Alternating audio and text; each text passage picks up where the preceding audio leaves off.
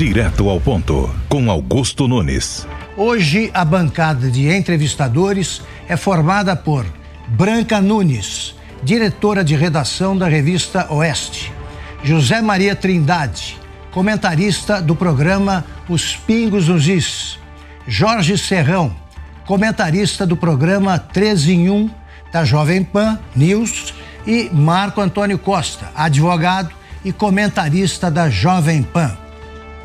Hoje o Direto ao Ponto recebe o deputado federal Daniel Silveira. O ex-policial militar Daniel Lúcio Silveira elegeu-se em 2018 para o primeiro mandato de deputado federal pelo PSL do Rio de Janeiro. Em fevereiro de 2021, foi preso por decisão do ministro Alexandre de Moraes, que o acusou de ameaçar integrantes do Supremo Tribunal Federal. Em abril deste ano, o STF condenou o parlamentar fluminense a 8 anos e 9 meses de prisão por ameaça ao Estado Democrático de Direito, coação no curso do processo e ataques verbais a integrantes da corte. No dia seguinte, o presidente Jair Bolsonaro concedeu-lhe o indulto individual. Esse preceito constitucional anulou todas as punições aplicadas ao deputado. Agora, afiliado ao Partido Trabalhista Brasileiro, Daniel é pré-candidato ao Senado pelo PTB Fluminense. Nesta noite, ele vem ao Direto ao Ponto para conversar sobre os episódios que o transformaram em protagonista de um dos capítulos mais polêmicos da história política brasileira. Deputado Daniel Silveira, muito obrigado pela aceitação do convite para conversar conosco aqui no Direto ao Ponto. É a primeira entrevista que os brasileiros verão depois das punições, aplicadas ao senhor. O artigo 3º do decreto que concedeu ao deputado a graça constitucional diz o seguinte: a graça inclui as penas privativas de liberdade, a multa, ainda que haja inadimplência ou inscrição de débitos na dívida ativa da União, e as penas restritivas de direitos. No entanto, o ministro Alexandre de Moraes insiste em aplicar as mesmas restrições que foram agora, no caso da multa, estendidas à sua mulher, que é também sua advogada. Queria que você, que conhece mais que ninguém o caso, explicasse o que é isso. O que aconteceu agora? Então, Augusto, boa noite, obrigado também pelo convite. Fico muito lisonjeado de participar aqui da bancada, a bancada sempre excepcional. E parabenizo vocês também pelo trabalho, que é um trabalho que realmente informa as pessoas. Olha, na verdade eu não sei o que dizer num caso desse, porque, assim, são vários preceitos, né? Temos um advogado aqui na bancada que vai poder clarificar também. A pena não passará da pessoa do condenado. Isso está no artigo 5º da Constituição, é cláusula pétrea, e ela não pode ser mudada senão para melhorar para a pessoa, para o cidadão. Então, o artigo 107 do Código Penal prevê, inciso 2º, que graça, anistia e indulto, né, ela vai extinguir a punibilidade. E basta tão somente a publicação para que o judiciário tome conhecimento. Uma vez tomado conhecimento, é meramente declaratório que tem que haver a extinção da punibilidade. Esse caso é um caso que, na minha opinião, é uma teratologia do direito. Por quê? Se existe um advogado na defesa, e isso vem ferir o Estatuto da Ordem dos Advogados do Brasil, né, vem as prerrogativas dos advogados, porque se o advogado está na defesa e ele passa a responder sem ser intimado, sem ser parte de ré no inquérito, ela não é ré em nenhum inquérito, e ele acaba atacando dessa maneira, claro que quem fazia muito isso era o Pablo Escobar, cartel de Medellín, né, atacava a família do oponente, mas a gente está falando de cartel, né, que não é o caso. Mas basicamente o modus operandi é muito similar, né? Só que aqui a gente está falando de um tribunal, né, com magistrados, né? Embora ainda não sejam juízes de carreira, tornam-se magistrados porque foram catapultados ao cargo de ministro, né? Nessa questão jurídica, eles deveriam, no mínimo, né, sentar naquela cadeira que é uma cadeira de honra, na minha opinião, né? Dentro da judicatura, é a instância máxima. Então, juridicamente, não deveria ocorrer, de uma hipótese alguma, né? Quando ela foi passar o cartão de débito, não passou o cartão de débito, com dinheiro em conta. E quando foi ver, tinha R$12 na conta, bloqueio judicial, né? Eu falei, olha, eu sinceramente não sei o que fazer, nem ela sabia, nem um advogado sabe me explicar até agora, nem a minha advogada, meus advogados, na verdade, que é o doutor Paulo, Karina Cufa e a doutora Mariane. Não conseguem explicar. Não conseguem explicar. Não conseguem explicar. Branca Nunes. Boa noite, deputado. Boa noite, tudo bem? Eu queria saber como é que você está fazendo para sobreviver agora que os seus bens estão bloqueados há um tempo, da sua mulher. E também vou emendar uma outra pergunta, que é como é que é a sensação de você não ter a quem recorrer? Então, é complicado. Vou começar, né, pela primeira pergunta. Assim, como foi muito recente, né, foi antes de ontem, se não me engano, então eu ainda tenho uma pequena reserva minha, em espécie, em torno de R$10 mil, que eu sempre guardo para uma emergência, que quando esvaziar esses R$10 mil eu não tenho mais nada, porque eu não tenho acesso a nenhuma conta, né, não tenho literalmente acesso a nada. Aí, quer dizer, eu tenho 2 filhas, o meu salário está bloqueado, minha conta de salário, que também é vedado pelo Código Civil. Se não me engano, Código de Processo Civil, artigo 833, se não me engano. Então, proventos, né, pensão, salário, soldo, né, se for conta poupança com até 40 salários mínimos e tudo mais, não podem ser bloqueados. Foi bloqueado. A conta de reembolso do mandato, que não é um dinheiro nem que é meu, na verdade, para pagar serviços do mandato, também foi bloqueada. As 2 contas correntes que eu tenho, a conta da Paola, que não tem nada a ver comigo, né? O dinheiro, inclusive, de honorários dela, que também é vedado pelo Código de Processo Civil. Paola é sua mulher. Isso, né? Paola Daniel.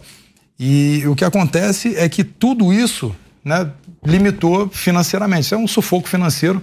Isso era muito utilizado até na Alemanha nazista, né? Quando eles queriam sufocar financeiramente. Acho que nem lá talvez tivesse um sufoco tão grande para passar por isso. Só que agora eu não sei como vou fazer daqui para frente. Quando esvaziar esse dinheiro, não adianta mais, não vou pedir dinheiro para um e para outro para sobreviver.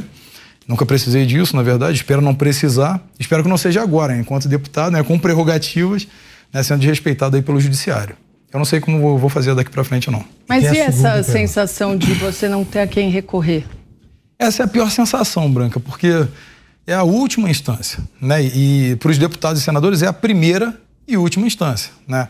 E são 11. E geralmente a gente fala sobre uma coisa uma escalada do autoritarismo no judiciário. Muita gente chama de ativismo judicial. Quando você tem um deputado que tem um processo que ele é eivado de vícios, né? Ou seja, ele é nulo de pleno direito, e ainda assim é levado à frente pelo magistrado, está claro que ele está tentando manter como uma marionete aquele deputado. Isso acontece muito na Câmara. Tem deputados que têm processos que são ilegais, na verdade.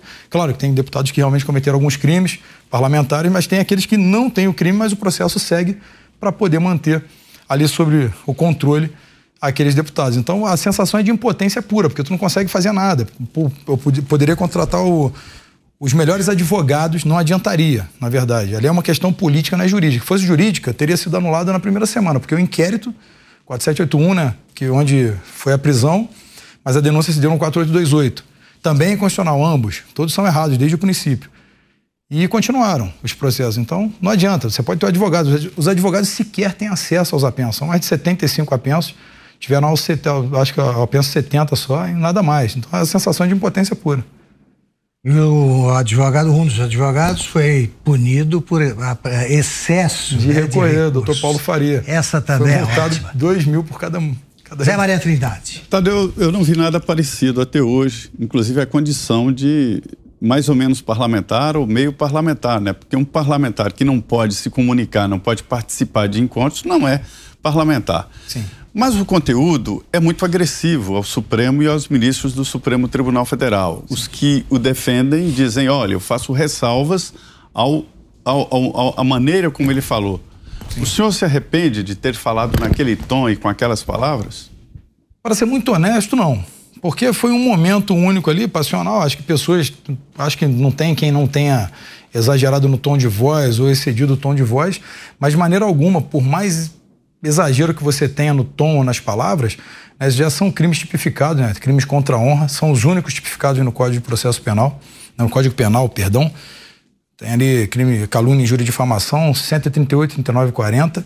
Então, é ação penal privada. Então, as pessoas têm que saber isso. É muito claro para as pessoas. A letra de lei está ali. Ela está dizendo, você pode ir até aqui. Daqui já é um crime e você responderá por isso. Mas nenhum deles, absolutamente, tem o cerceamento de liberdade, porque é suicídio processual, né? Menor potencial ofensivo.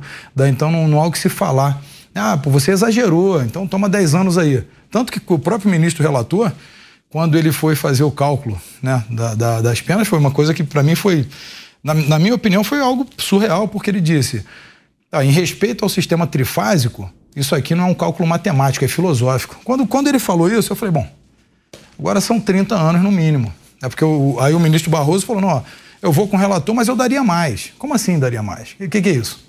Não faz mais o cálculo da pena, não tem a exasperação das penas, não tem como fazer o direito positivado valer? O que é isso? Como é que vai fazer? Como é que é o direito?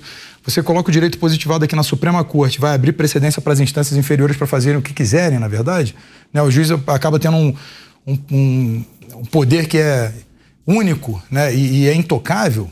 O poder de decisão é esse. Eu acho que tem que rever isso aí. Acho que se ativer para parar, tem que ter uma reforma do judiciário. Eu admito que deveria ser punido, mas não com essa intensidade. Seria mais ou menos isso? Senhor? O senhor admite que ele poderia ter sido punido, mas não com essa intensidade? Não, na verdade, nem na Suprema Corte, né? Eu acho que o Alexandre de Moraes se sentiu insultado, que ele foi a vítima, o investigador, acusador e julgador. Isso por si só já é nulidade do processo. Mas sem entrar nessa seara jurídica, ele se sentiu ofendido, ele vai lá no juiz, no advogado dele e fala, olha, eu quero entrar com uma ação contra aquele deputado por injúria. Crime, isso é injúria, esse calúnia, é o certo. difamação. Ameaça, mas graves ameaças. Olha, são 19 minutos de vídeo, né? Aquele vídeo ele não pode resumir, né, basicamente todas as minhas falas e meu trabalho, mas, bem, 19 minutos. Quando eu uso uma fala que é muito utilizada no Sul, que é explicar a semântica de uma frase, né, surra de gato morto até miar, que seria um crime impossível, porque um gato morto não vai miar, já começa por aí. Segundo, isso é utilizado no Sul, é figura de linguagem. Isso é uma grave ameaça à democracia. Que isso? Essa narrativa, ela foi, na minha opinião, tão ridícula e foi utilizada de forma tão vil por parte da imprensa, não vou generalizar, que isso até, na verdade, chega até a emburrecer a sociedade, porque acaba pensando que de fato é um crime.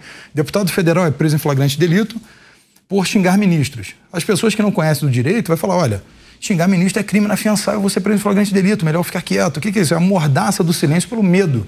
Utiliza o medo como adubo social e as pessoas aceitam, né? Ou seja, agora se criticar um deputado, e tentaram passar também no Congresso.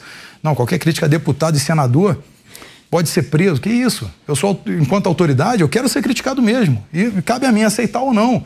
O que não vale é eu falar, não, você está preso agora porque me xingou. Isso é insustentável juridicamente. Deputado, mas o senhor acha que exagerou nesse vídeo? Eu acho que sim, na fala ali, mas exagerei no tom, acredito.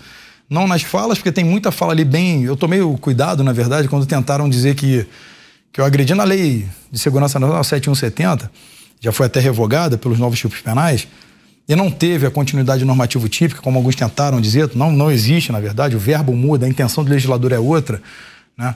É totalmente diferente. Quando ela previa, né, a tipificação penal, a grave ameaça ou a tentativa contra os presidentes dos poderes, né? Em nenhum momento eu menciono o Fux no vídeo, sequer a única vez que eu, na verdade, mencionei, foi de maneira até elogiosa, porque ele estava tomando algumas decisões dentro da Constituição, que já mudou também, né? Que, na verdade, eles vêm tomando decisões que são fora da Constituição. Aqui eu vou excetuar o ministro Cássio Nunes, que é o único que vem dentro da Constituição. Ele está vindo muito reto, muita retidão nas decisões dele. Então, naquele momento, sim, mas quando você está com um momento de raiva, né? Eu sou bastante admirador do general Vilas Boas, né? E ele se doou muito pela nação e está em um momento que hoje se encontra bem debilitado. E quando vem um ministro que militou pelo MST, ao lado do PT, que foi colocado lá, pinçado, e vem falar que o homem fardado que deu a vida pelo país não deveria estar ali, é desnecessário, aí para quem admira e quem conhece o trabalho acaba causando uma revolta assim. Jorge Serral. Deputado Daniel Silveira, a Câmara dos Deputados relativizou perigosamente o artigo 53 da Constituição, que garante ao parlamentar o direito de liberdade de expressão. Sim. O que aconteceu nesse caso? O que você fez, além daquele vídeo que deixou seus pares com tanto ódio de você para entregarem sua cabeça para o Supremo Tribunal Federal? Olha, primeiro, eu acho que a minha atuação, quando as pessoas acompanham o trabalho do parlamentar, eu tive ali, eu sou presidente da contagem pública de votos, essa frente parlamentar que era inclusive do presidente Bolsonaro quando ele era deputado. Eu assumi a presidência dela. eu tenho mais de 8 denúncias contra ministros, né, por crime de responsabilidade, de impedimento na PGR. Eu tenho também 2 PECs que acabam limitando o poder das cortes, na verdade colocando tempo de mandato revogável, né, a punição, e também pedi a CPI do sistema eleitoral brasileiro. Então são coisas que incomodam bastante, só que eu também sempre muito atuante na Comissão de Cultura, contra a ideologia em vários aspectos, né, que é aplicada. Acabei obstruindo algumas pautas importantes para a oposição e sempre brigando na Comissão de Segurança Pública. Eu sou policial militar, que é mais um fator para pessoas que vêm da época do regime militar não gostarem desses parlamentares, né? E eu nunca engoli sapo. Na verdade, acho que sou bem direto, dentre outras questões. Eu acho que, agora, saindo de mim, eu acho que não é por mim. Eu acho que existe um plano muito mais profundo nisso aí para poder alcançar todo o conservadorismo que eles não esperavam nas eleições de 2018, né, essa explosão, né, esse levante conservador que realmente existiu. Acho que foi um fato sui generis, na verdade, e as pessoas nem os políticos acreditavam nessa renovação. Foram mais de 250 deputados, né? Todo mundo na Câmara ficou muito surpreso quando chegaram esses deputados novos. Então acho que é por isso, acho que eles queriam retornar, né, consertar o dente que quebrou da engrenagem do mecanismo deles. Acho que é isso. Marco Antônio Costa. Deputado, algo que me deixa muito curioso é a maneira como a mídia, a imprensa em geral, abordou o seu caso. Uma profusão generalizada de legalidades e inconstitucionalidades, porém, a repercussão é sempre em sentido desfavorável à sua pessoa. Eles sempre associam a sua imagem com a quebra da placa da Marielle, depois com o vídeo pedindo AI-5. Você entende que existe aí, do ponto de vista de algum tipo de assessoria de imprensa ou algum tipo de comunicação que deve ser realizado ou que não foi realizado a contento para eles explorarem só isso, ou a mídia viu em você uma espécie de bode expiatório da extrema-direita bolsonarista que eles falam, né, que eles gostam de defender, para justificar essa profusão de atos inconstitucionais e ilegais adotadas pelo ministro Alexandre? Então, na verdade, assim, eles tentam deter uma narrativa, né? O monopólio da narrativa, eles sempre tiveram muito controle sobre ele. E agora não é diferente. Quando você tem uma figura, um estereótipo, né? Eles são contra quem estereotipa qualquer um, né? Se você é gordo, magro, preto, branco, amarelo, azul, você está me pejorativando, se fazem de vítima. Mas quando é a oposição, o que é contrário a eles, ou seja, direito, conservadorismo, você é truculento, você é forte, é careca, é policial, você é um neandertal, basicamente isso que eles tentam fazer. Então eles pegaram na minha imagem, né, exatamente isso para colocar como uma pessoa que é agressiva, o que não é verdade, né? Quem me conhece sabe muito bem. Evidentemente, você é forte, logo você pode passar uma imagem agressiva pelo teu porte físico, que também para mim não quer dizer nada.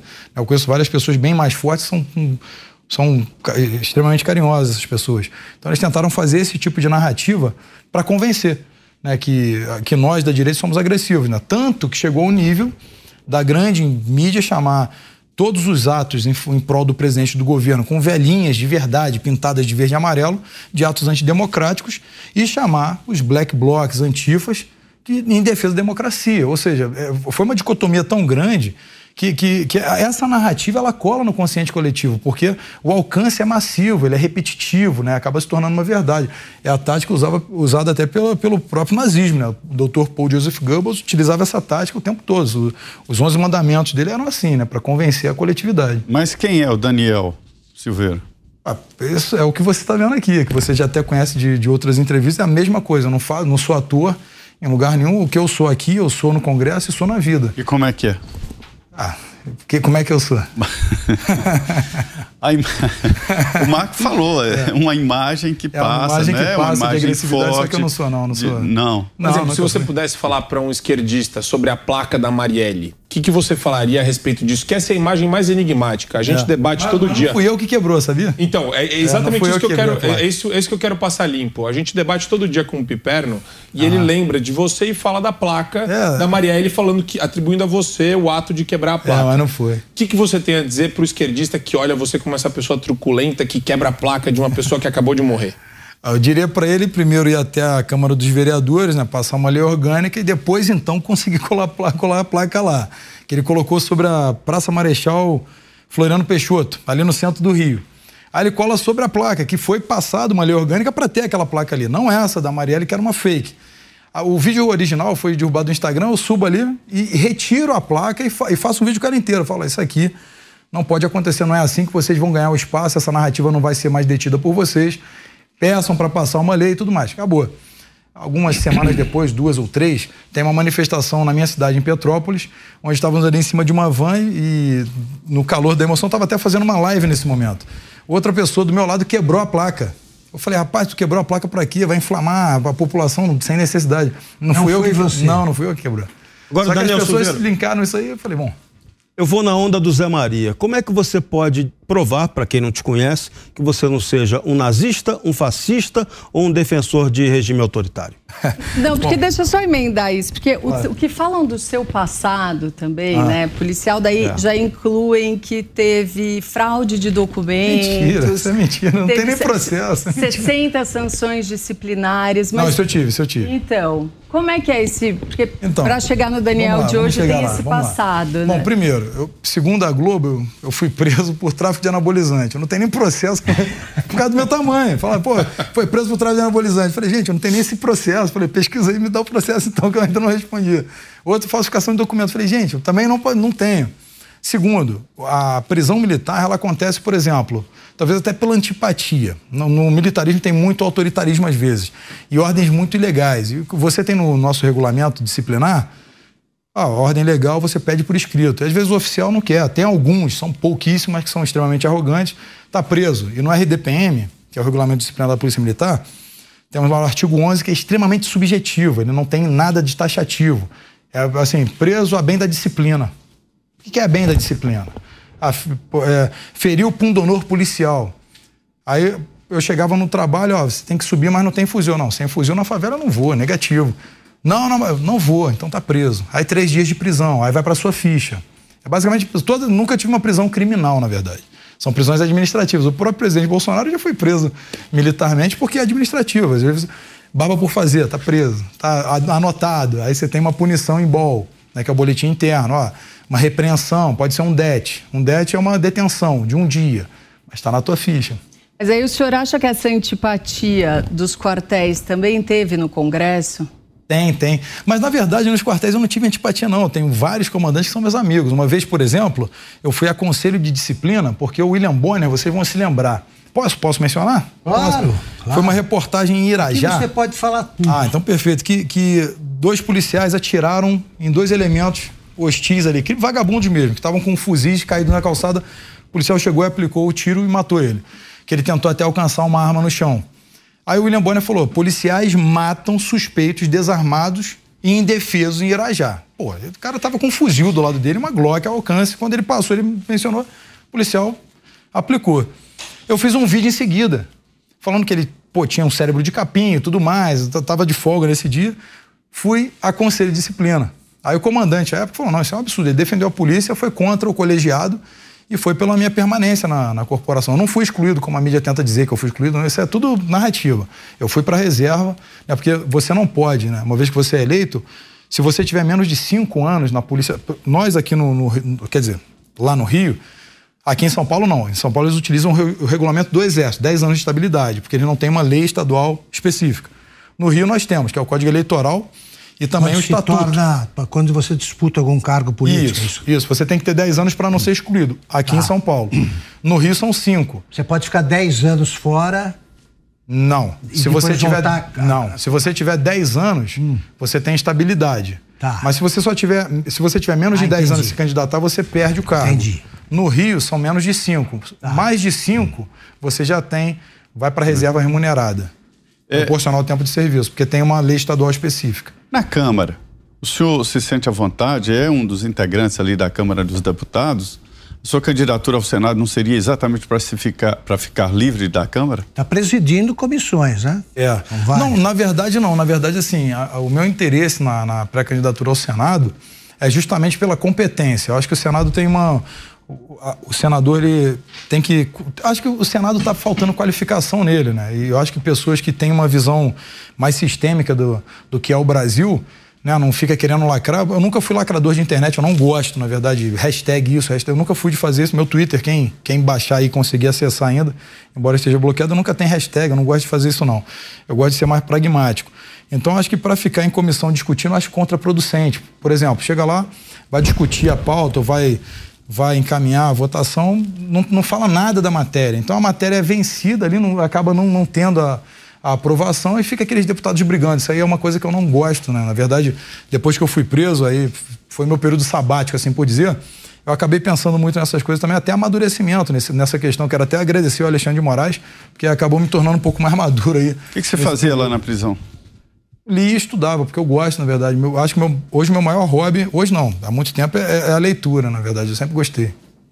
Agora, Daniel, também vamos botar os pingos nos is, porque a gente diz isso sempre com muita clareza. Claro. Cabe ao Senado vigiar o Supremo. Sim. Também. É uma das funções principais. A população está ficando cada vez mais consciente a respeito disso e, portanto, a eleição para o Senado adquiriu uma importância que nunca foi tão evidente. Nunca foi observada, na verdade. Isso também é um dos motivos para você... Na verdade, esse é o principal motivo. Perfeito. Esse é o principal motivo. Não tem nada diferente disso.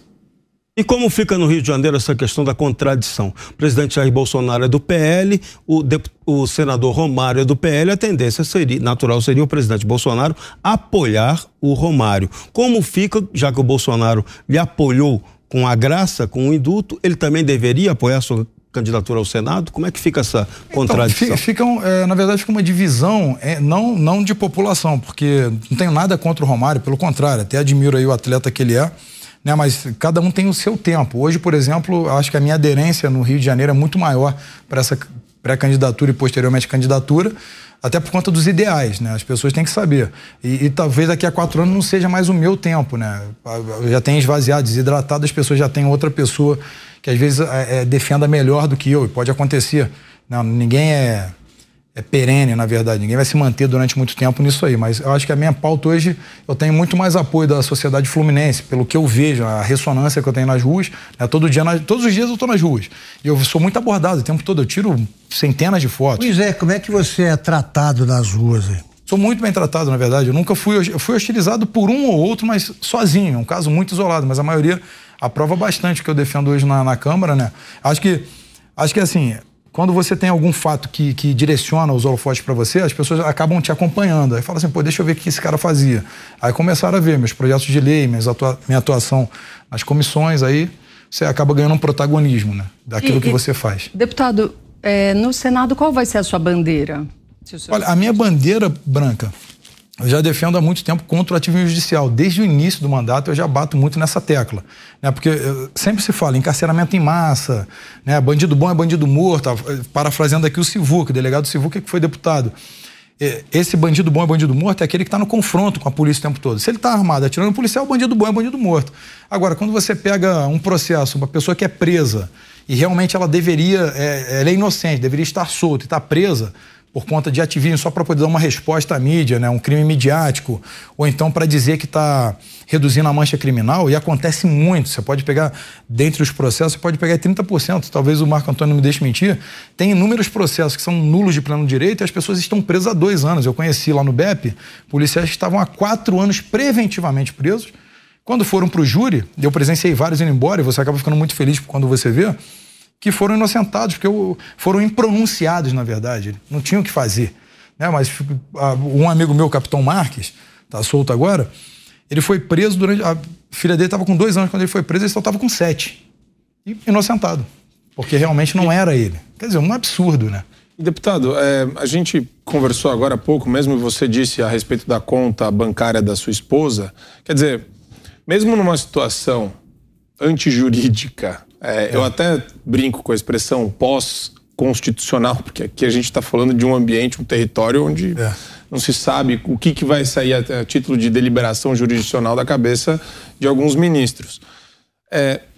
Você não tem receio de ter a sua candidatura declarada, ou pelo menos o seu status ser declarado de inelegível, mesmo a gente sabendo da súmula 9 do TSE, e mesmo também considerando que a Câmara é quem tem a competência para cassar mandato de parlamentar efetivamente? O que diz a súmula 9, Marcos, para quem não sabe? A súmula 9 ela diz o seguinte, que extinta a punição, a punibilidade, cessa também a suspensão dos direitos políticos. Ou seja, as penas acessórias, elas acompanham a principal. Isso é uma interpretação da lei ficha limpa, né? É, isso aí. Complementação. Então, na verdade é assim, inelegibilidade, ou você incorre em crimes da lei da ficha limpa, que não é o meu caso, ou então você pode ficar inelegível quando tem uma sentença penal transitada em julgado.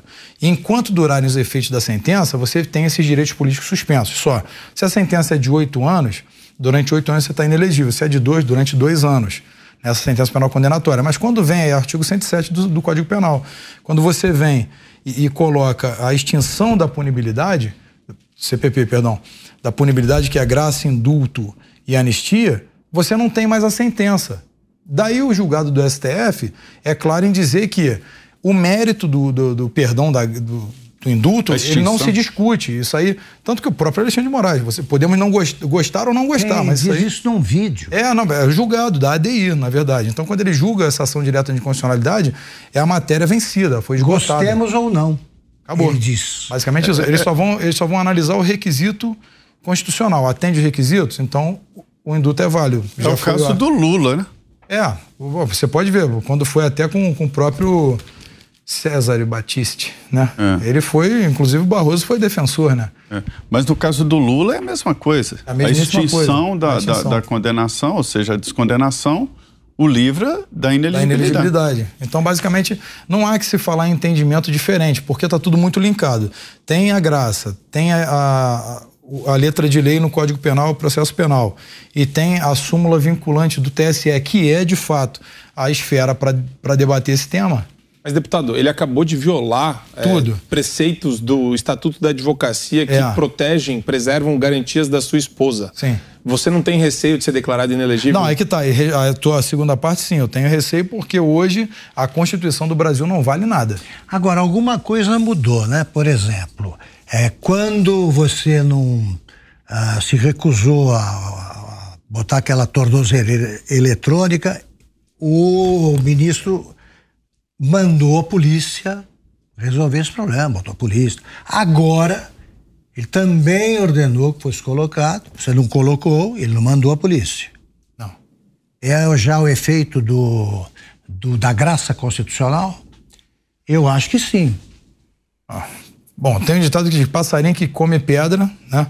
Não vou completar aqui, mas basicamente isso. Quando você tem uma ilegalidade explícita, e eu aprendi com meu avô, ganhe como homem, perca como homem. Se você não perdeu e não soube ser homem, então você não é homem. Quando você viu que perdeu, você tem que respeitar isso, acabou. Basicamente é isso. Quando ele impõe as medidas restritivas a mim, que elas estão previstas lá no CPP, 319 artigo, ela tem que passar pelo crivo da casa, obrigatoriamente. Isso é letra de lei tanto constitucional como entendimento da ADI 5526, julgado por ele, na verdade.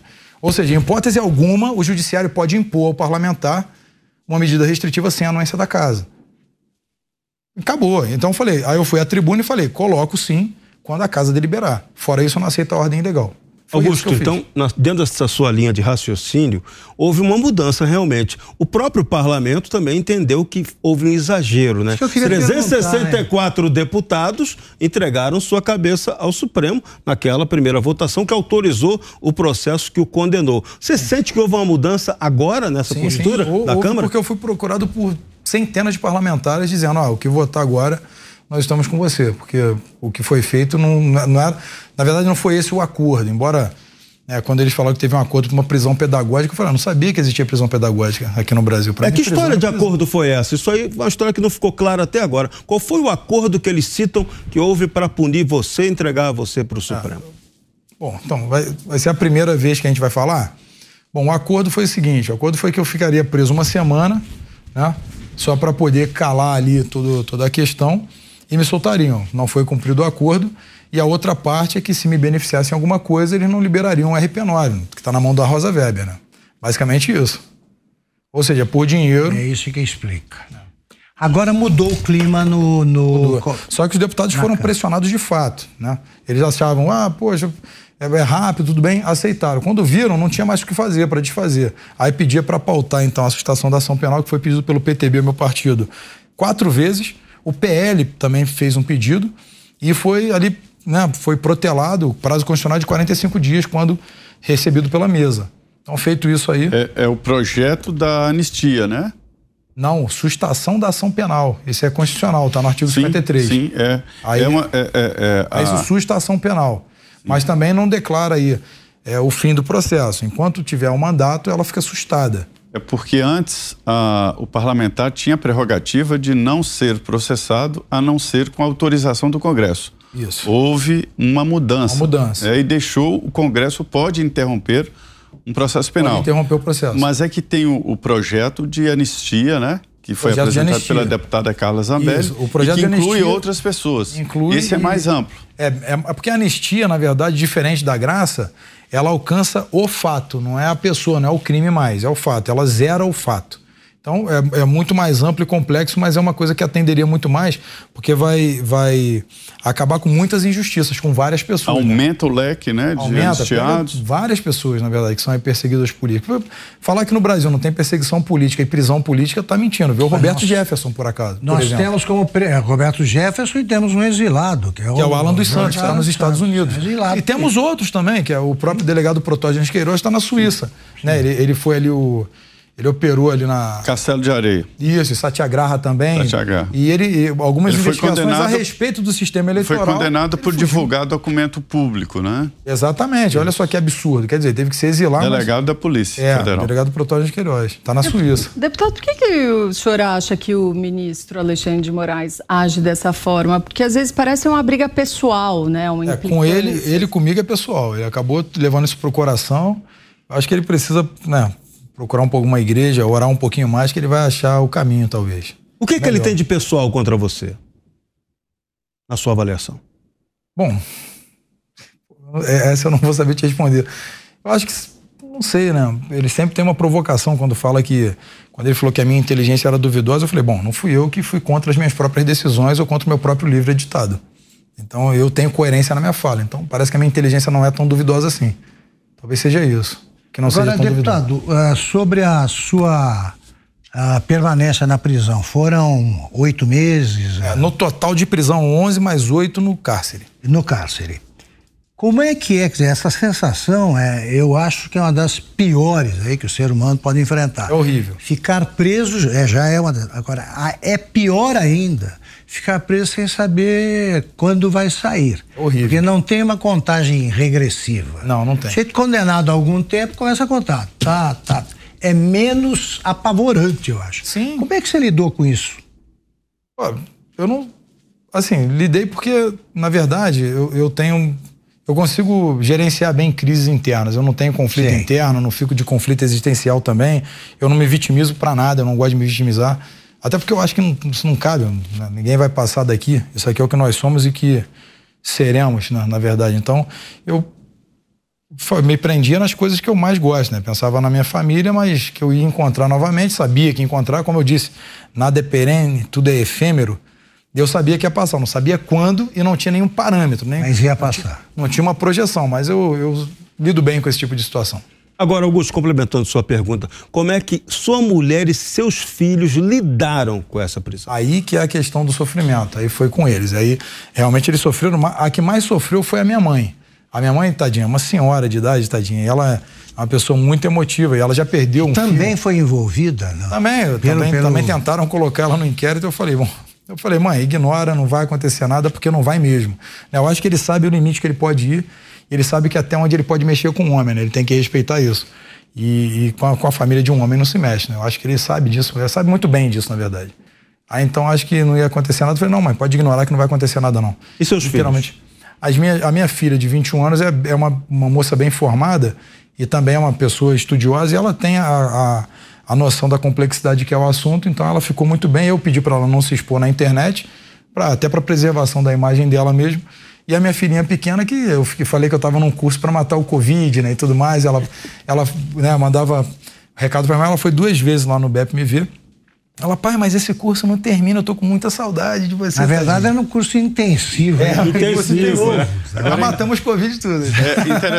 Interessante, deputado, que o senhor viveu com o Sérgio Cabral, né? Conviveu com ele lá na prisão, conviveram, né? Como é que ele está? Como é que foi a relação de vocês? Olha, ali a gente acaba falando com todas as pessoas, o Sérgio Cabral me tratou muito bem, na verdade, e ele confidenciou muitas coisas da delação que são verdade, na verdade. Ele foi muito pragmático no que falou e tudo faz sentido, né? Quando você vê que, de repente, né, tudo sendo anulado, tudo sendo aí pessoas descondenadas, e ele falou com muita propriedade, me deu uma grande aula ali do que é a Lava Jato de fato. Quisera eu poder ter um gravador no momento para poder mostrar o que falou que a delação dele é ampla. Bem ampla, bem ampla. Inclusive, chega até algumas pessoas que são conhecidas, eu não sei quem são essas pessoas na delação, como deuses do Olimpo, Eu não sei quem são, mas...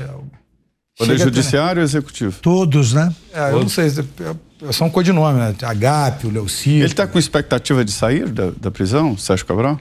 Eu acho que ele deve sair no próximo ano. Não, é a pergunta que o povo vai, por que só ele? Gente, você 300 solta o chefe da quadrilha, você solta os comandantes, e aí você deixa... E ele fica lá sozinho? Porque o Sérgio Cabral é um campeão, né, em matéria de condenações. Mas eu posso fazer um adendo? Não é diferente, não. O Sérgio Cabral lidou muito bem com essa crise também. Não mudou praticamente nada. Psicologicamente. Um psicológico bem forte, na verdade. Com quantas pessoas você ficou? Era uma cela? Não, na minha ala eram 21 celas. Na minha ala do Estado Maior. Daí eu fiquei com 10 pessoas. Numa cela? Não, na ala. Eram celas individuais? As celas são individuais. Mas existe uma grande diferença entre você e o Cabral, né? Acho que a todo momento você percebeu a ironia disso, né? Claro, é evidente. É evidente, né? Quer dizer, mas nesse espírito também, com relação à solidariedade de alguns órgãos de classe, na advocacia, no ambiente jurídico, no direito penal e processual penal, você percebeu a movimentação, a mobilização de algumas pessoas? Elas entraram em contato com você para manifestar essa solidariedade ou você ficou completamente insulado como um pária? Não, muitas pessoas fizeram contato. Acho que despiciando nominar, mas muitas pessoas depois falaram, olha, eu tenho medo de me posicionar. Eu entendi perfeitamente, porque tem pessoas que realmente ficam com medo. Quando vem um deputado federal ser preso por palavra, ele fala, acabou, eu não posso mais fazer mais nada. Né? Com a própria Paola, eu falei, olha, fica tranquila que não vai acontecer absolutamente nada com você, tenha certeza. Isso aqui eu garanto aqui que não vai acontecer nada com ela. Apareceu muita gente querendo, se oferecendo para te defender, prometendo milagres? Como é que foi isso? Muitas pessoas. Mas muitas. Tem advogado pedindo caro? Pedindo muita grana? Um pediu 2 milhões. Né? Falou assim, e ia colocar inclusive o Cacai. Falou, não, com o Cacai ele senta lá com os ministros, conversa e tá tudo resolvido. 2 milhões. Falei, tá barato, não sabia que era barato assim não, embora eu não tenha esse dinheiro. Mas eu achava que eram mais, que eram 10, 15 milhões, uma causa dessa. Mas ele passeia por lá de bermuda, né? Aí me ofereceram por ele. Deputado, nós estamos falando de multas, qual é o total de multas já aplicadas a você? No momento, quanto soma? Eu acho que está em 745 mil.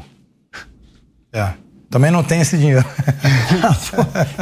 Mas quando o senhor diz que não tem o dinheiro e o senhor acha que não vai pagar as multas? Não, eu não vou. A projeção é de chegar a 1.500.000 rapidinho. Sim, mas foram anuladas, né? Na verdade, quando o decreto, ele acabou com isso. A própria graça, né? Ele entrou num reino de Nárnia e falou, agora eu vou continuar aqui, porque aqui já acabou, no mundo real já acabou. Porque é um entendimento do ministro de que trata-se de um novo processo, né? De desobediência de sentença. É um entendimento de uma criança do jardim de infância, porque se esse processo é oriundo é como se eu tivesse que falar assim, ministro, a grama é verde, ela não é azul. É complicado demais. Aí você acabou. Acabou. Simplesmente acabou. Aí quando você fala, não, mas não é outro processo. O processo é esse. A restritiva vem de quê? Desse processo. Se eu não obedeço porque tem uma DI e também tem a Constituição, não tem outro processo. Ele pode criar uma ramificação. Quando o processo principal é extinto, tudo que é oriundo dele também é extinto. É uma ação penal. É uma ação penal, tá vendo? É uma ação penal. Não vai me deixar mentir. Acabou. A graça é sobre a ação penal. Acabou. Não dá para ser mais objetivo do que não isso. Tem como, é até ruim, porque quando eu vou explicar para as pessoas, mas não é outro processo, é o mesmo, na verdade. Agora, insisto na pergunta. Algum ministro precisa citar o ministro Alexandre. Não adianta, não interessa se a gente ficou contente ou não. Acabou. É isso. Mas quais são as suas expectativas com relação ao julgamento agora que vai julgar essa graça, né? Discutir essa graça no Supremo? Eu acho não, tenho certeza que vai aceitar, porque não tem o que fazer, na verdade, não tem. Não tem como, só se realmente eles derem a louca e falar assim, não aceito, acabou, prenda o Jair, prenda o Daniel e prenda todos os deputados bolsonaristas. Mas aí você tem um impasse de poderes. É absurdo. Eu acho que ser decidido. Eu acho que ensina o Ives Gandra pelas Forças Armadas. Porque é diferente. Quando você tem esse nível... E deixar claro no vídeo, eu queria até falar, doutor Marco, que na verdade no vídeo hora nenhuma eu falo quero o AI-5. Eu explico o AI-5, que vem muitas pessoas na live perguntando, mas e o AI-5? Não, peraí, gente, olha só, são 17 atos institucionais, o ato institucional número 5, foi por isso e isso, o deputado Márcio Moreira Alves, explico tudo. Aí então, você fez apologia ou não, gente, eu expliquei o AI-5. Tá? E o AI-5, naquele momento, era um momento político, que naquele momento os 17 atos foram feitos pela política. Aconteceu, não dá para apagar. Você não vai apagar aquilo. E se chegar em um momento de guerra, por exemplo, aqui no Brasil, vamos supor, claro que é uma situação muito hipotética, e as Forças Armadas tiverem o domínio da situação e tiverem que editar atos, não vai acontecer? Acontece, é a mesma coisa. Vê na Rússia agora, não tem lei marcial. Na Ucrânia, é basicamente isso. Então são os momentos históricos que formam a composição política, os fatos políticos. Então não falei, eu quero o AI-5. Eu falei, o AI-5 foi isso, isso e isso. Eu expliquei o AI-5, na verdade. Augusto, eu queria insistir na pergunta. Os membros do Supremo Tribunal Federal e do Tribunal Superior Eleitoral, eles são contra claramente qualquer mudança no processo eleitoral. E você fez parte dessa comissão que está estudando aí a implantação da contagem pública de votos no Brasil. Você tem certeza, você avalia que isso pode ter sido um fator que pesou para a mão pesada da juristocracia contra você?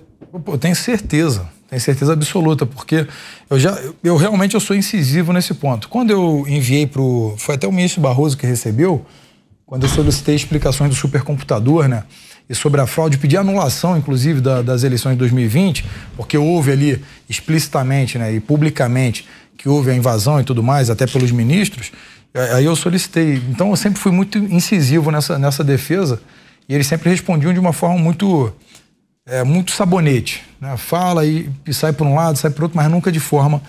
me responderam com recorte de revistas.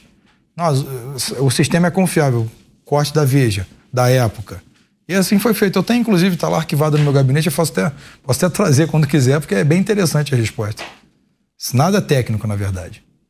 Então, acho que isso aí pesou, sim, para poder me tratar e me perseguindo aí juridicamente. E como é que você vê dentro do Congresso o apoio a essa possível proposta de contagem pública de votos, até porque tem um projeto de lei lá do deputado Celso Russomano de que isso poderia ser aprovado até agora se a Câmara tivesse vontade de aprovar isso. Sim, como é que é isso visto lá dentro da Câmara? Então, ali é muito dividido, né? Porque tem muitos deputados que apoiam, acho que está meio a meio, na verdade, para ser mais objetivo. Mas eu acho que a gente consegue virar essa chave porque vai colocando de fato a transparência. Eu estava vendo um vídeo da urna do Paraguai, salvo engano, acho que é do Paraguai, sim, que imprime na hora. Você já viu esse vídeo? Sim. É bem interessante, né? É bem seguro, porque você faz a comparação ali na hora e coloca na urna e acabou. Muito simples. Por que não pode ter essa materialidade, né? O projeto do Celso Russomano, ele é diferente porque preenche um leitor ótico que vai fazer a contabilidade. Perfeito. Né? Mas o Celso Russomano, ele tem até empresa de TI, né? Então ele está bem de dados. Ele está bem aprofundado nisso aí. O deputado, há conversas e eu tive conversas com pessoas que estão preocupadas com o pós-eleição. Os craques estão armados, há uma adesão muito grande de brasileiros aí aos grupos, né, de caçadores e colecionadores de armas, e existe ali uma preocupação muito grande de pessoas ligadas aí a setores importantes, de até possibilidade de luta armada depois das eleições. Como é que o senhor vê essa possibilidade e essa preocupação? Olha, a minha opinião a respeito disso é que eu acho que tudo é uma hipótese, e qualquer hipótese pode acontecer, depende do cenário que a gente vai vivenciar. Na minha opinião, veja bem, o Alexandre de Moraes, ele sequer poderia ser ministro do TSE presidir, porque ele inseriu o presidente da República em inquéritos ilegais. Ele tentou prender um deputado federal por palavras. Né? Persegue nitidamente candidatos, né? Hoje, a deputados e senadores. Então, é um desastre a pessoa dele presidindo o TSE, uma guerra anunciada, na minha Então, o senhor está dizendo que isso incentiva a possibilidade de reações armadas? Essas reações são incontroláveis. As pessoas, você não controla a massa. Né? Você pode direcionar um pensamento e tudo mais, ninguém tem esse poder de dissuasão a nível de parar ou incitar alguém. Né? Mas a questão eu acho que o brasileiro ele não está dormindo mais e claro que ele está atento ao que está acontecendo. Se ele perceber que está sendo vilipendiado, com certeza uma reação pode ser uma reação. Esse grupo está organizado, deputado? Não sei, aí eu não tenho esse... Agora, que tem muitas pessoas que estão insatisfeitas com o processo, sim. Mas daí a usar armas? Não, eu acho que num conflito armado, acho que o Brasil ele não chega nesse nível. Agora, de manifestações, e que podem ser manifestações bem calorosas, pode sim. Agora, armado, já tivemos vários episódios aí nas ruas, né, que comprovaram que mesmo tendo grupos, né, que são agressivos, que depredam o patrimônio e atacam pessoas, inclusive, você não viu uma morte do lado daqui, por exemplo, do nosso lado. Eles sempre pacificamente tentam separar, já até houve a troca, as vias de fato, né, troca de socos e pontapés, mas nenhum matou ninguém, né? Nunca foi feito.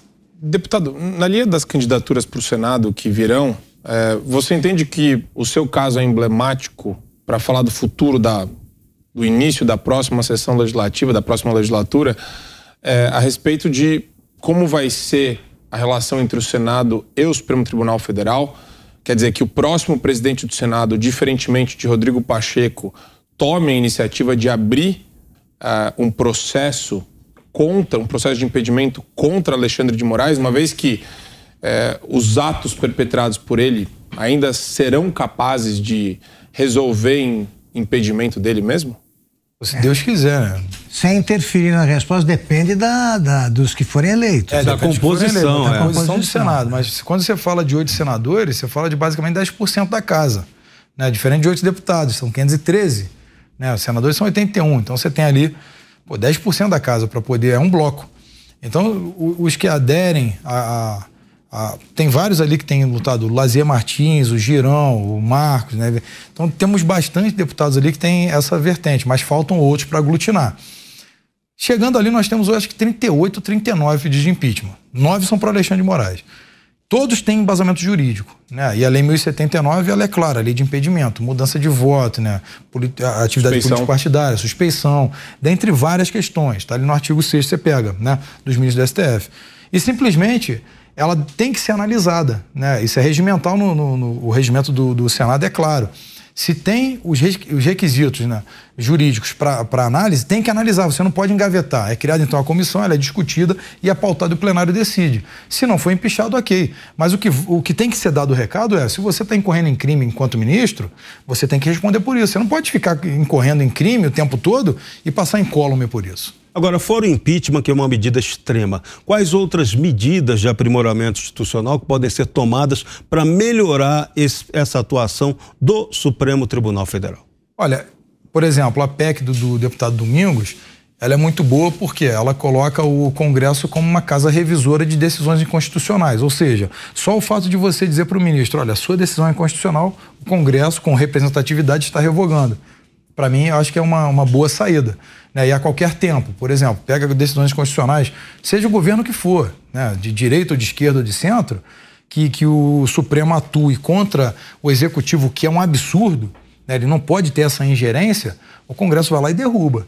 Eu acho que, e até porque pode ser pressionado, é muito boa a PEC, porque o povo pode pressionar o deputado. Agora, tu pressiona o ministro do Supremo, o que ele vai fazer? Ele vai te ignorar, ele tem vitaliciedade no cargo, tem uma renca de seguranças armadas, agora quer criar uma polícia do judiciário, viaja pelas próprias empresas que tem processo no STF, paga resort em outro país, quer dizer, não tem sentido. Então tem que ter alguém para regulamentar esse poder soberano. Eu acho, Daniel, que as coisas começaram a se agravar no momento em que o ministro Alexandre de Moraes impediu a nomeação de um superintendente, né, da Polícia Federal, Sim, que é uma atribuição do presidente da República. A partir daí, você localiza outro ponto de origem, é esse, Foi esse ponto. Porque a partir daí, ninguém renuncia a um poder que acabou de conquistar, né? De ampliar. Ninguém. Ele não volta atrás. É o que aconteceu. Ele fez o teste, ele falou, vai que cola. Se colou, né? Só que ele tem que, eu acho que ele é um pouco mais inteligente do que isso, ele tem que perceber que de um lado ele faz e do outro é documentado. E a história sempre cobra. Eu pensaria assim, né? Se estivesse lá, eu pensaria assim. Perfeito. Agora, nesse todo esse processo, inclusive o citado por Augusto aí, de agigantamento do Supremo na Praça dos Três Poderes e de um abandono do Congresso, não é só da Câmara, do Congresso, do seu mandato, né? Sim. Eu entendo que um deputado, ele não é representante só dos seus eleitores, mas representante do povo a partir do momento que ele toma posse, né? E houve um abandono e um silêncio estrondoso do Congresso sobre o assunto. Sim. Eu entendo que o Congresso ou deveria caçar o seu mandato ou te proteger plenamente. E não fez nenhuma coisa nem outra. Por quê? O que aconteceu? Que apagão foi esse? Olha, sinceramente, eu não consigo te explicar, né, corretamente, porque, primeiro, quando houve a prisão, eu falei, eles não vão abrir mão de uma prerrogativa que nós detemos enquanto deputados, né? Se o Augusto Nunes foi eleito deputado, ele vai passar imediatamente a ser investido de prerrogativas. Essas prerrogativas não são do Augusto, são do cargo, da instituição Augusto Nunes. Então ele está representando uma parcela significativa no momento que ele foi eleito, e dali por diante as pessoas começam a acompanhar o Augusto, já são milhões de pessoas, pô, esse cara me representa. Vídeo Enéas, né? O saudoso Enéas Carneiro. Ele foi eleito como recordista de votos. Mas depois ele não representava mais 1.700.000 pessoas, 1.800.000. Ele representava 10 milhões. A mesma coisa o presidente Jair Bolsonaro, quando ele era deputado, ele representava milhões, tanto que foi eleito presidente. Ele não representava mais aquela parcela de 400 mil que ele foi eleito. Então, acho que quando eles abrem mão disso, eles não abriram mão da prerrogativa, eles abriram mão do povo. O povo está de olho e falou, olha, se você trata a pessoa que me representa dessa maneira, você não está me protegendo. Então, acho que eles deveriam ter se posicionado melhor, sim. Eu acho que foram muito infelizes ali naquela decisão de jeito que estão atuando. E vale a pena citar sempre, a gente vive repetindo, se eu me enganar aqui, eu errar a palavra, vocês me corrijam, é o seguinte, está escrito na Constituição que senadores e deputados são invioláveis. Exatamente, não podem ser punidos por quaisquer opiniões, palavras e votos. Ponto. Isso é uma palavra que foi acrescida por uma deputada do Rio de Janeiro, a Cidinha Campos, que estava sendo processada. Ela incluiu, foi uma emenda que incluiu a palavra quaisquer. Quaisquer você pode abrir agora e pesquisar, a semântica dela é muito simples. Quaisquer é erga omnes, ou seja, não há exceção, nada está fora disso, está tudo incluído. Então, quaisquer é quaisquer. E aí, dentro de todos os livros de constitucional, os maiores constitucionalistas, inclusive do Alexandre de Moraes, ele diz que a prerrogativa ela acompanha o parlamentar fora dos limites da Câmara e do Congresso, fora das comissões, desde que atrelados ao mandato. Extramuros. Extramuros, exatamente. Então, quando você está ali, tudo que, se eu for hostilizado na rua, que alguém fala assim, seu fascista, que é o que eles mais fazem, isso está intrínseco ao meu mandato. Porque eu sou deputado, ou seja, pelo mandato. Se eu falo alguma coisa contrária a essa pessoa, foi para defender também pelo mandato. Então está atrelado ao mandato. Então é basicamente isso. E também entendimento que crimes contra a honra sequer podem alcançar o deputado e senador. Deputado, então como é que é a sua relação com essas pessoas, né? Com esses outros deputados que não chegaram, não defenderam, né? Um ambiente tão corporativista e não foi nesse caso. No dia a dia lá na Câmara? No dia a dia. É tranquilo, porque assim, na verdade eu acabo... Muitos mudaram de ideia, como você disse. Muitos mudaram de ideia. Na verdade, alguns vieram e choraram de verdade. Foram no meu gabinete e choraram. Pediram desculpas por várias vezes e falaram, olha, o que for necessário que eu voto contigo hoje. Então aí você vê que teve pressão de um lado, a gente acaba entendendo. Só que eu falei assim, pra maioria eu falei, não me pede desculpa não, cara. Liga pra minha filha e pede desculpa pra ela. Eu tô bem. Efeito Orloff, né, Augusto? Eu posso ser você amanhã, né? Agora, tem uma questão, Augusto, que eu acho interessante também, que pra mim, eu tenho um apreço por essa área, que é o ambiente acadêmico. Logo, durante o inquérito das fake news, surgiram aí uma série de professores, inclusive da PUC São Paulo, com uma tese de legítima defesa do Supremo Tribunal Federal.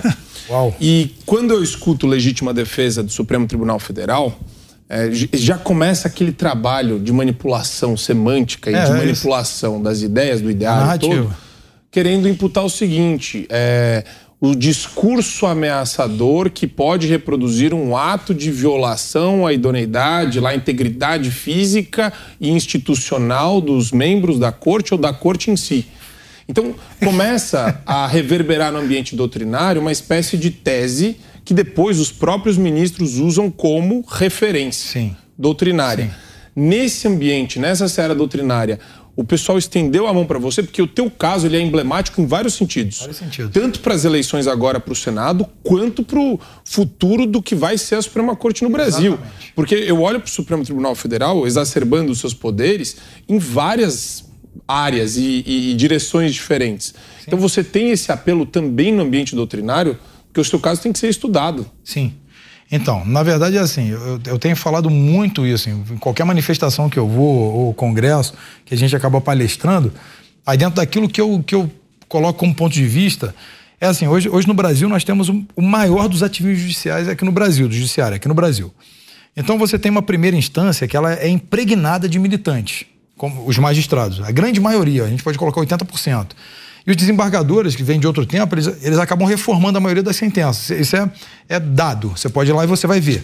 Então, só que daqui 10 anos, esses desembargadores, 15 anos, vão se aposentar. Esses daqui sobem e entram mais militantes. Então, você vai ter 2 instâncias de militantes. Então, vai ficar impossível qualquer tipo de processo sem militância. E as cortes superiores, o Supremo, o STJ, o TSE, eles começam a criar matérias e pacificar entendimentos que vai abrir o subterfúgio para as cortes inferiores também. Então, você vai ter uma pirâmide de poder que vai ser uma estrutura tão poderosa que ninguém vai conseguir combater e enfrentar isso. Então, esse apelo que ele fala de estudar essa corrente, para na verdade, não criar corrente. Você não cria corrente, não existe legítima defesa do Supremo Tribunal Federal. O que eles são? Não é um indivíduo supremo, né? Mas é uma instituição. Exato. Qual é a agressão iminente? Exato. Aí, por exemplo...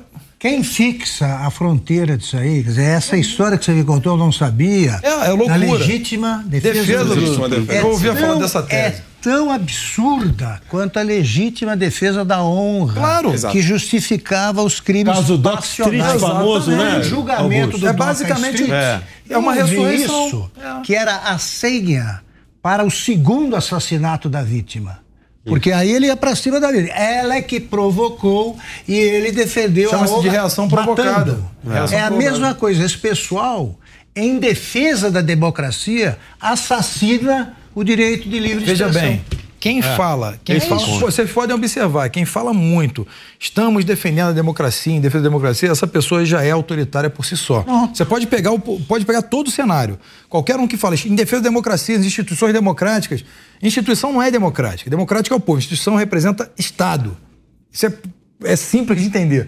Quando essas pessoas falam democracia pode vir autoritário, essa pessoa é autoritária. Nesse nível de autoritarismo, quando eles abrem o inquérito 4781, esse inquérito ele é aberto de ofício e eles entendem no acórdão o que é um absurdo. O que é um absurdo para mim. Isso para mim é o pior de tudo. Todo o território nacional é a extensão física do STF. Eles utilizaram um regimento interno, 43 a 45. O regimento interno do Supremo é do Supremo, não é votado pelo Congresso Nacional. Não. O regimento interno da Câmara e Senado, sim, são regimentos votados pelo Congresso Nacional. Ou seja, não tem força de lei. Não tem força de lei. Mas, veja bem, o seu caso, o senhor fala demais do Alexandre e tal, mas não é mais um caso do Alexandre. Não. O seu assunto passou e foi aprovado pelo plenário do Supremo Tribunal Federal. Sim, teve um... mas aí são 11 para defender uma... Mexeu com um, mexeu com todos. Ele já deixou claro isso. É exatamente isso. Mas são 11, veja bem, você tem 11 pessoas em uma corte, eu não estou falando do cenário agora, que temos 2 novos aí, inclusive o ministro Cássio Nunes, ele está fazendo um trabalho que, na minha opinião, é de um juiz de fato. Ele é um ministro. E ele é o futuro de uma Suprema Corte decente. Essa é a minha opinião hoje. Ele toma as decisões estritamente dentro da lei. É muito claro, ele é muito conciso no que ele fala. O senhor está seguindo aí as decisões dele, analisando? Estou seguindo todas, eu sigo todas, de todos. na verdade. É o curso, não acaba. Não acaba. Então acaba. Pós-graduação interminável. Daqui a pouco você. Na verdade, eu acho que deveria acabar o curso de Direito e abrir um curso de regimento interno do STF, que eu acho que é o novo direito. Mas veja bem, quando eles utilizam os artigos 43 a 45 do regimento interno do STF, esse regimento ele foi feito à luz da Constituição de 69, que não tinha ainda preconizado o detentor da ação penal, que tem na de 88, ou seja, ela não absorveu aquele regimento, ainda que eles quisessem utilizar. Quando eles utilizam dizendo que o regimento interno abarca todo o território nacional, isso é jurisdicional, não tem nada a ver com dependência física. Então, você vê que a narrativa, tanto que o Alessandro Vieira, à época, o senador, queria empichar todos eles, que o inquérito era inconstitucional, e claro, depois foi lá aquela conversa de pé de ouvido e tudo se estabilizou, e ele falou, não, agora tem um acórdão. Acórdão não revoga o artigo 129 da Constituição. Não revoga. Quer dizer, continua essa brincadeira de mau gosto. Para mim, esse inquérito é uma brincadeira de mau gosto. Agora, Daniel Silveira, qual é a saída política contra essa juristocracia toda? A saída política para acabar com isso é a aprovação dessa PEC, que eu acho que é muito importante para poder anular as questões inconstitucionais, e a reforma do judiciário. Tem que ter. O mandato tem que ter tempo, tem que ser revogável, tem que ter a punição para ministros e qualquer juiz, na verdade, da primeira à última instância, que exagere, ou que dê prosseguimento, por exemplo, em um processo que é notadamente nulo de pleno direito. Então, tem que ter essas punições. Mas aí não seria o domínio do Congresso sobre o judiciário? Mas o Congresso é que faz a lei. Não, de maneira alguma. Veja bem, é muito fácil essa intervenção. Essa é uma das coisas que está na minha PEC. Eu queria até enviar depois para que vocês vejam que é muito interessante essa PEC. Eu uso até o direito comparado. Mas veja bem, essa comissão que seria criada permanente para analisar isso, por que não seria uma perseguição? Porque o deputado fica por 4 anos. E se eu fosse, por exemplo, processado, eu não participaria, como é o processo comum. Você pegaria o processo, olha, esse processo aqui é eivado de irregularidades processuais. Deveria ser anulado e você deu prosseguimento. Vai responder por isso. Porque está claro que teríamos grandes juristas, né? E seria analisado. Ó, isso aqui tem que ser, de fato, né, notadamente nulo. Ele deu continuidade. Tem que ser punido. Porque tu dilacera a vida de alguém quando dá prosseguimento num processo que não existe. É mais ou menos a lei de abuso do poder, abuso de poder do Renan Calheiros, né? Aquele projeto, né? Mas não tem perspectiva nenhuma, né, deputado? Isso agora tem. Agora o Luiz Felipe Orleans Bragança tem uma boa reforma do judiciário, inclusive eu estou até junto com ele, e a gente tem expectativa de conseguir aprovar na próxima legislatura. Se Deus quiser, tudo dando certo e pessoas entrarem com a nossa esteira. Para entender como você estudou, está fazendo esse curso intensivo sobre a ação do Supremo. Intensivão. Você foi preso, ilegalmente. Sim, legalmente. Na verdade, eu poderia ter recusado, na verdade, mas... O flagrante perpétuo. Ele inventou o flagrante perpétuo. Mas eu perguntei, o delegado, eu falei, delegado, você está vendo algum flagrante? Quando isso aconteceu, qual foi a reação para impedir esse absurdo legal? Algum advogado teu entrou com um recurso? O que acontece quando surge uma violência ilegal? Para ser muito honesto, eu imaginava que o prazo constitucional de 24 horas revogaria. A Câmara revogaria. E não tinha votos para revogar. Só que aí houve depois aquelas conversas, né, cabulosas, diálogos cabulosos, e daí mais 24... E aí foi uma narrativa tão ruim, cara. Se tu parar para ver, quando o presidente da Câmara senta-se à mesa ali e fala, hoje não votaremos as prerrogativas parlamentares, votaremos os limites da liberdade de expressão. Isso foi para mim, eu falei assim, olha, acabou de fato o Brasil, porque estão tentando emplacar uma narrativa que liberdade de expressão tem limite quando não tem. Se você exagera, você é processado. Quem estabelece? Quem estabelece? Quem é o dono da verdade? Em 2019, quando vem que tiram lá, né, o amigo do meu pai, e tiram a revista nessa censura macabra, eu fiquei estarrecido. Eu falei no meu Facebook à época, né, no meu perfil, eu falei, gente, não é possível que as pessoas não estão vendo isso, o que vai acontecer daqui para frente. Tá aí, eu fui, acho que curiosamente, a pessoa que foi mais afetada nesse sentido aí, por conta disso aí. Agora, o presidente Arthur Lira estaria entre esses arrependidos por aquela medida que ele ajudou a patrocinar? Sim, ele está bem arrependido e, na verdade, ele nem sabia que chegaria a esse nível, né? Mas ele disse agora que é prerrogativa da Câmara... ele está bem arrependido e outra. Na verdade, o Arthur, né, ele tem defendido bastante algumas partes da Câmara da Prerrogativa, porque ele viu que estão exagerando demais. Ele falou, não, aqui quem manda sou eu. Aqui eu sou o presidente da casa, eu sou o presidente do Poder Legislativo. É um poder. É um poder. O Arthur não está ali como... Todos os deputados são iguais. Só que, enquanto presidente, tu defende a Câmara e todas as prerrogativas, né?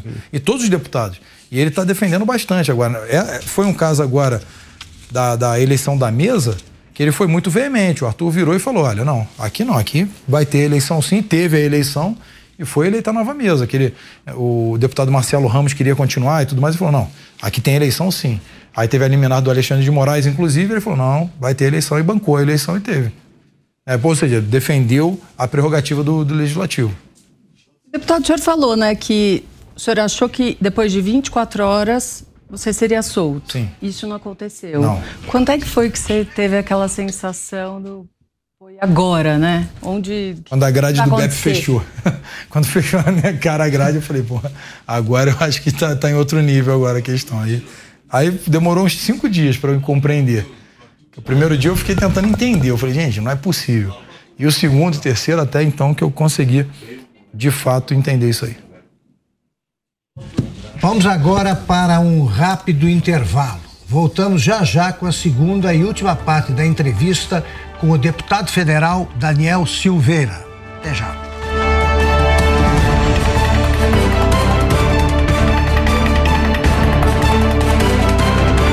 Direto ao ponto, com Augusto Nunes.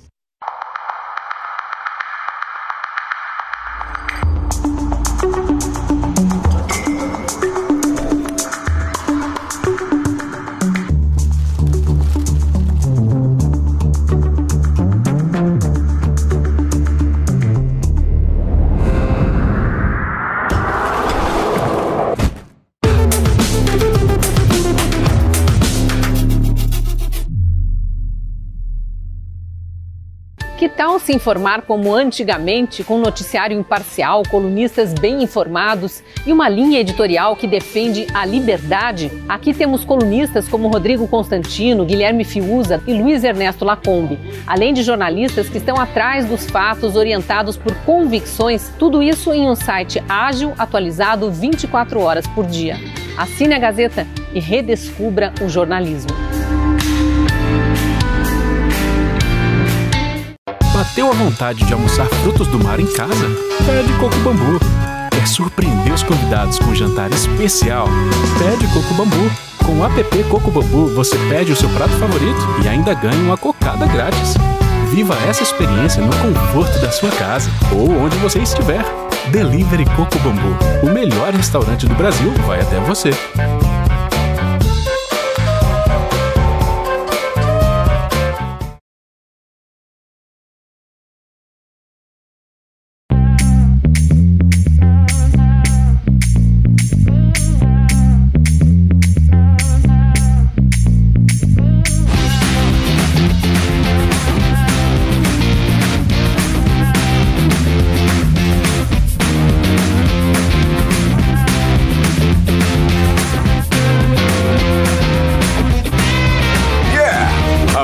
Seu câmbio sem complicação.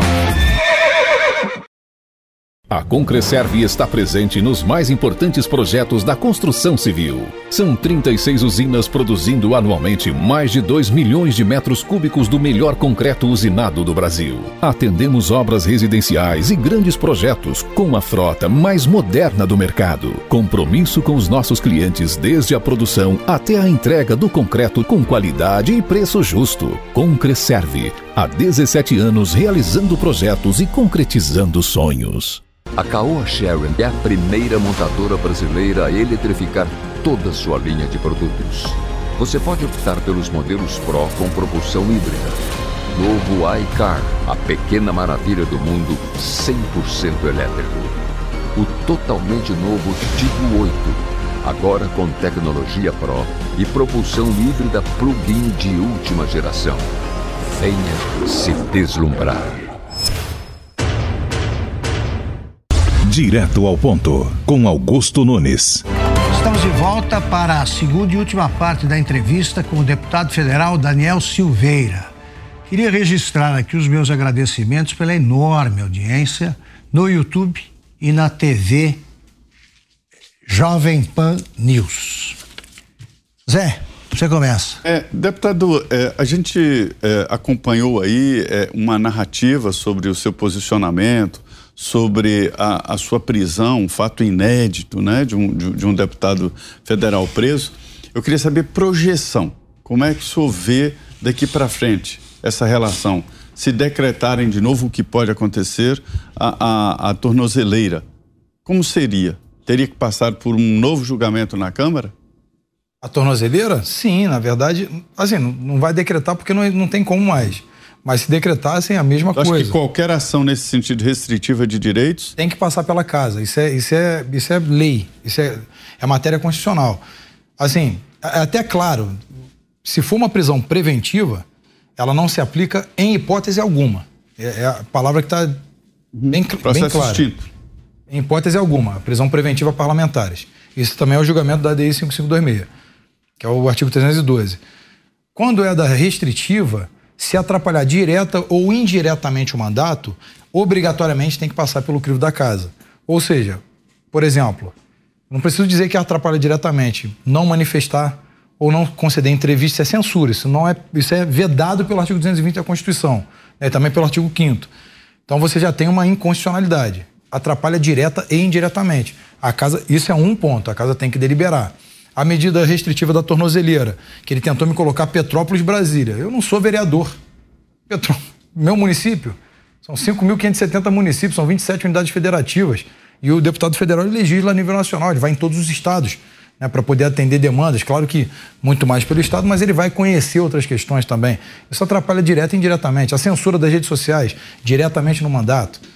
E são coisas hoje que não... o senhor continua sem redes sociais? Sem, até hoje. Mas o que também é censura prévia, né? Ele que fala tanto em democracia, então eu acho que está tudo muito errado no Brasil, na verdade. Com relação aos seus proventos, será que a Câmara vai ter que tomar alguma medida que impeça o Supremo de cometer essa arbitrariedade contra você, contra um parlamentar no exercício do mandato? Sim, a Câmara tem, na verdade hoje já foi pedido à advocacia da casa para que possa desbloquear, né, as contas, inclusive vou até apresentar um projeto de lei para que quando contas de parlamentares sejam bloqueadas de salário e de reembolso, o próprio legislativo possa oficiar imediatamente para retirar esse bloqueio, não só o judiciário, porque não tem sentido que esse bloqueio, isso é vedado pelo Código de Processo Civil, né, proventos, pensões, subsídio governamental, soldo, dentre várias outras coisas, é vedado. E ele foi lá e bloqueou o meu salário, onde eu tiro o sustento da minha família, na verdade, quer dizer, minhas filhas, quer dizer, vou ter que trancar a faculdade da minha filha, porque eu não tenho como pagar. Tem que tirar minha filhinha da escola, porque eu também não vou ter como pagar, ou conversar com a diretora e falar, posso deixar aí quando resolver eu pagar? Quer dizer, eu vou ter que ir até lá para ter esse desconforto. Eu vou ter que tirar minha filha da natação, do balé, do inglês, eu tenho que acabar. Tudo que ela tem, eu tiro, né? Eu mesmo não vou poder, por exemplo, começar agora a psicologia, primeira mensalidade não vou poder pagar, vou ter que trancar a matrícula no primeiro semestre. Então são coisas que a gente acaba não tendo como fazer mais, pagar minha conta de luz. Como é que eu vou pagar minha conta de luz? Tem que chegar num amigo, tem como pagar para mim. O senhor já se matriculou? Vai fazer psicologia? Sim, primeiro semestre agora, quer dizer, vou parar agora, que vai entrar no segundo semestre agora do ano. Quer dizer, não vou poder fazer. O que te levou a estudar psicologia? Acho que é a loucura de algumas pessoas. Talvez até a minha. Daniel, deixa eu perguntar, você responder com a sinceridade que você tem usado desde o começo da entrevista. É humilhante o uso da tornozeleira eletrônica? Você se sentiu humilhado? Não me senti não, só que eu não posso deixar, por exemplo, se fosse eu, né, um criminoso, se fosse eu investigado na Operação Acrônimo com repasse de 4 milhões, fosse eu investigado pela Transculpa, por causa da Transculpa e tudo mais, e fosse monitorar alguém, talvez essa pessoa que eu fosse monitorar ficasse receosa. Eu tenho receio. Eu sou policial militar do estado do Rio de Janeiro. Tem uma coisa que eu estou acostumado a lidar com pessoas de má índole. Para que quer me monitorar?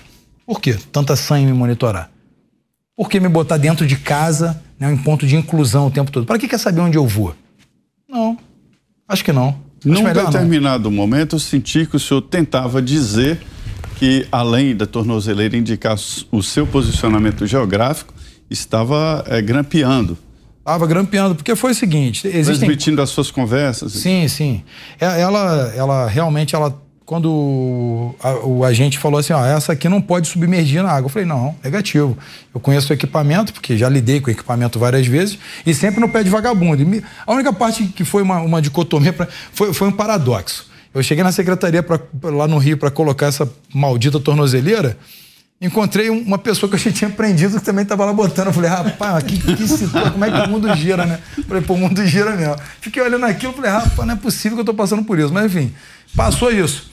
Aí eu tive o acesso ao quadro, eu vi o quadro. Tinha até a Flor de Lis, que foi presa, estava lá. Monitoramento, prestar informação a cada 3 meses para a vara.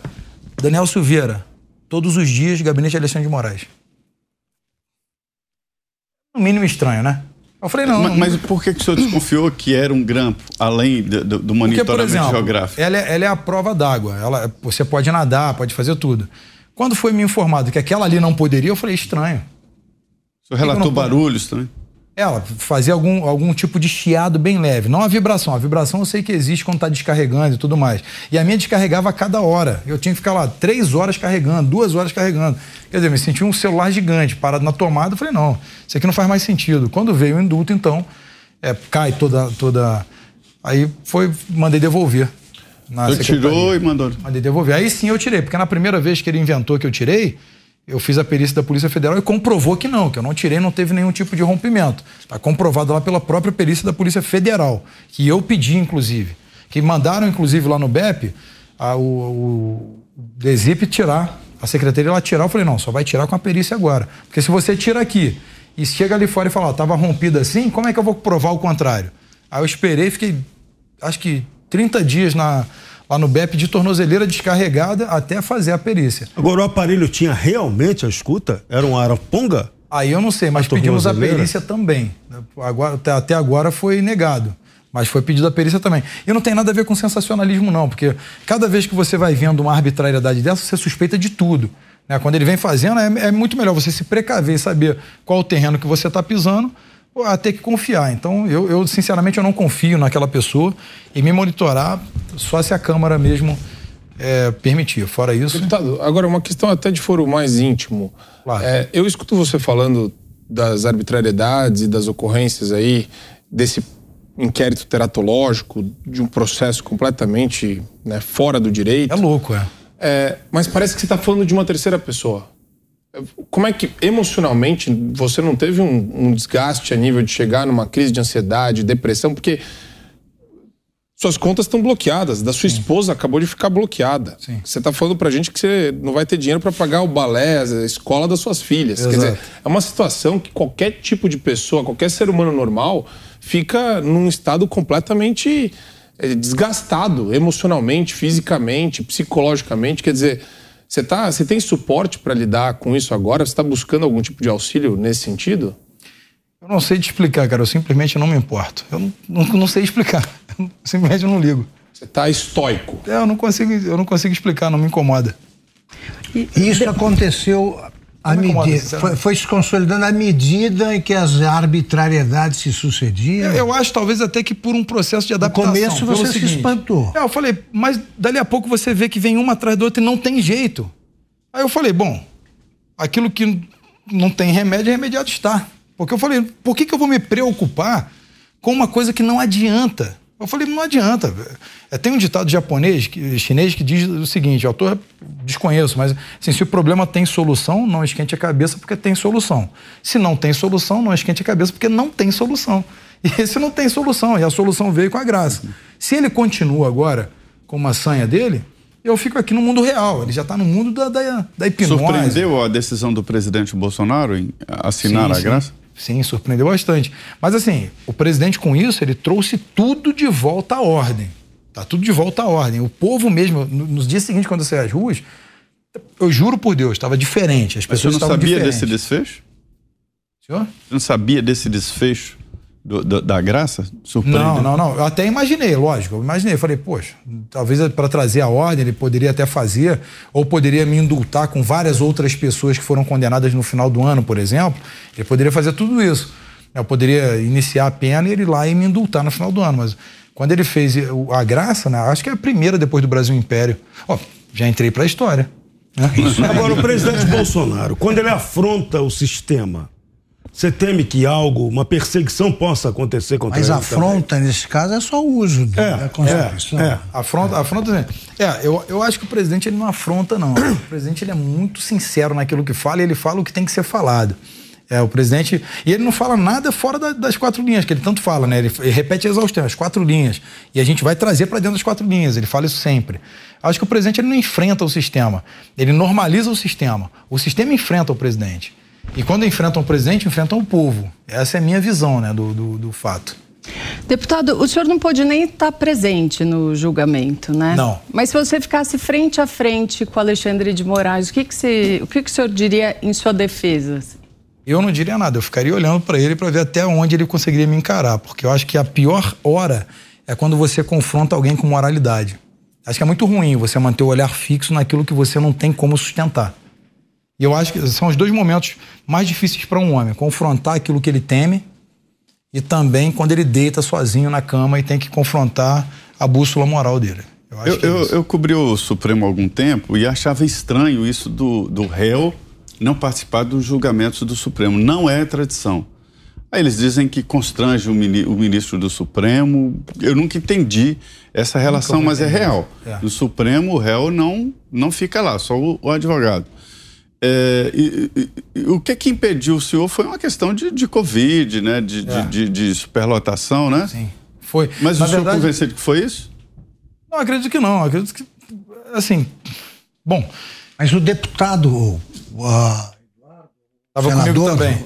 Também foi impedido. Também foi impedido. Fomos nós dois. Foi por causa de Covid? Falaram que tem um protocolo de exame. Tem que tomar vacina. E tudo mais, tomar vacina. Eu não vou me vacinar, evidentemente, mas aí tinha que fazer exame. Mas eles também falaram que só advogado e nós esperaríamos num salão branco, uma coisa assim que eles falaram. Falei, não, pra que eu vou querer entrar nesse prédio aí? Esse prédio aí não me pertence, nem ao povo pertence. O que eu vou fazer aí dentro? Tem coisas melhores a fazer, tipo arrumar minha gaveta de meias. É muito mais interessante. Aí eu voltei pra casa. A situação é diferente, mas o senhor queria mesmo participar. Eu queria poder legalmente, ver. Eu não sei se tem algum veto, isso é só uma tradição, imagino, no Supremo. É uma tradição, acredito, mas eu acho que assim, veja bem, você é juiz, quais são os qualificativos de um juiz? Inércia, imparcialidade. Né? Se você tem uma corte que gastou nos últimos 5 anos, pelo menos a última matéria que li, os últimos dados, quase 80 milhões em segurança privada. Essa pessoa não tem o direito de sentir medo ou constrangimento. Não tem o direito. São 80 milhões de reais, pô. Com 2 empresas para 11 pessoas. Qual o sentido disso? Você não pode sentir medo. Você se sente super-homem. Tu tem 15 seguranças armados? Pô, então não tem constrangimento. Não é o seu caso, mas o processo de inquérito eu tive acesso a alguns detalhes, e o senhor também, como defesa, de coisas graves, né? Tentaram explodir bombas em casas de ministros, perseguir ministros, familiares de ministros e tal. Por que isso não foi levado para a Polícia Federal? Porque ali existem constatações graves. O senhor deve ter tido acesso ao conteúdo de todo o processo. Por exemplo, Zé. Explodir bomba em casa de ministro, ameaças graves a familiares de ministros, perseguir ministros. E além disso, que a gente sabe, tem alguns detalhes lá no inquérito, não é verdade? Só não tem materialidade disso. Isso tem que identificar quem vem. Não tem materialidade, não. O que tem está escrito. É como se eu falasse, olha, estão perseguindo lá na minha casa, estão fechando a minha casa, tem carros rondando, mas eu não tenho como provar. Eu só estou dizendo isso. Uma bomba na rua, na porta da casa de ministro, tudo isso está no inquérito. Mas que bomba que é? Um cabeção de nego? Né? Aquele cabeção de nego, ele vê aquela bomba, blau, o que aquilo faz? Não, se jogar aqui, no máximo pode fazer estourar esse vidro. É de efeito moral, né? É, efeito moral. Você pode pegar uma bombinha e jogar dentro do quintal e em protesto. Vai matar alguém? Não, é impossível. Chamado simulacro. Aí basicamente é isso. Aí vão falar assim, estão tentando me perseguir. Como que tu persegue um ministro que anda com um comboio de 5 carros e 15 seguranças? Não persegue um ministro desse. Tu vai tomar tiro. Bom, Daniel, infelizmente estamos chegando ao fim do nosso programa. Eu queria lembrar que quando é que você foi preso? Quando ocorreu? Em fevereiro. De 2021. 2021. Nós tínhamos uma entrevista marcada aqui no programa e o Daniel não pôde vir por motivos evidentes. Foi proibido de vir até aqui. Finalmente, você pôde conceder a entrevista que havíamos combinado. Você não pôde comparecer antes aqui ao nosso estúdio por representar uma ameaça à democracia. Foi essa a alegação. Tivemos 1h30 de conversa e ficou evidente que a democracia não está ameaçada aqui por esta conversa. Eu acho que não. Não, eu acho que o que está... Nós vimos um deputado expondo as suas opiniões e aqui se respeitou, como tem que acontecer em qualquer democracia, o direito à liberdade de expressão. Sim. Você disse o que pensa e ouviu perguntas todas, sobre todos os assuntos. Te agradeço muito. Eu que agradeço. Pela presença, desejo sorte e que esses absurdos não continuem acontecendo. Agradeço também a presença da nossa bancada, formada hoje por Branca Nunes, José Maria Trindade, Jorge Serrão e Marco Antônio Costa. Nosso programa está disponível em todas as plataformas do Grupo Jovem Pan.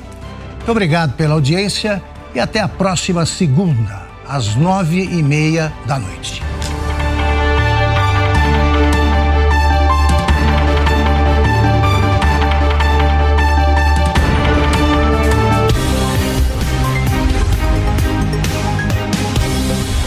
Direto ao ponto, com Augusto Nunes. A opinião dos nossos comentaristas não reflete necessariamente a opinião do Grupo Jovem Pan de Comunicação. Realização Jovem Pan News.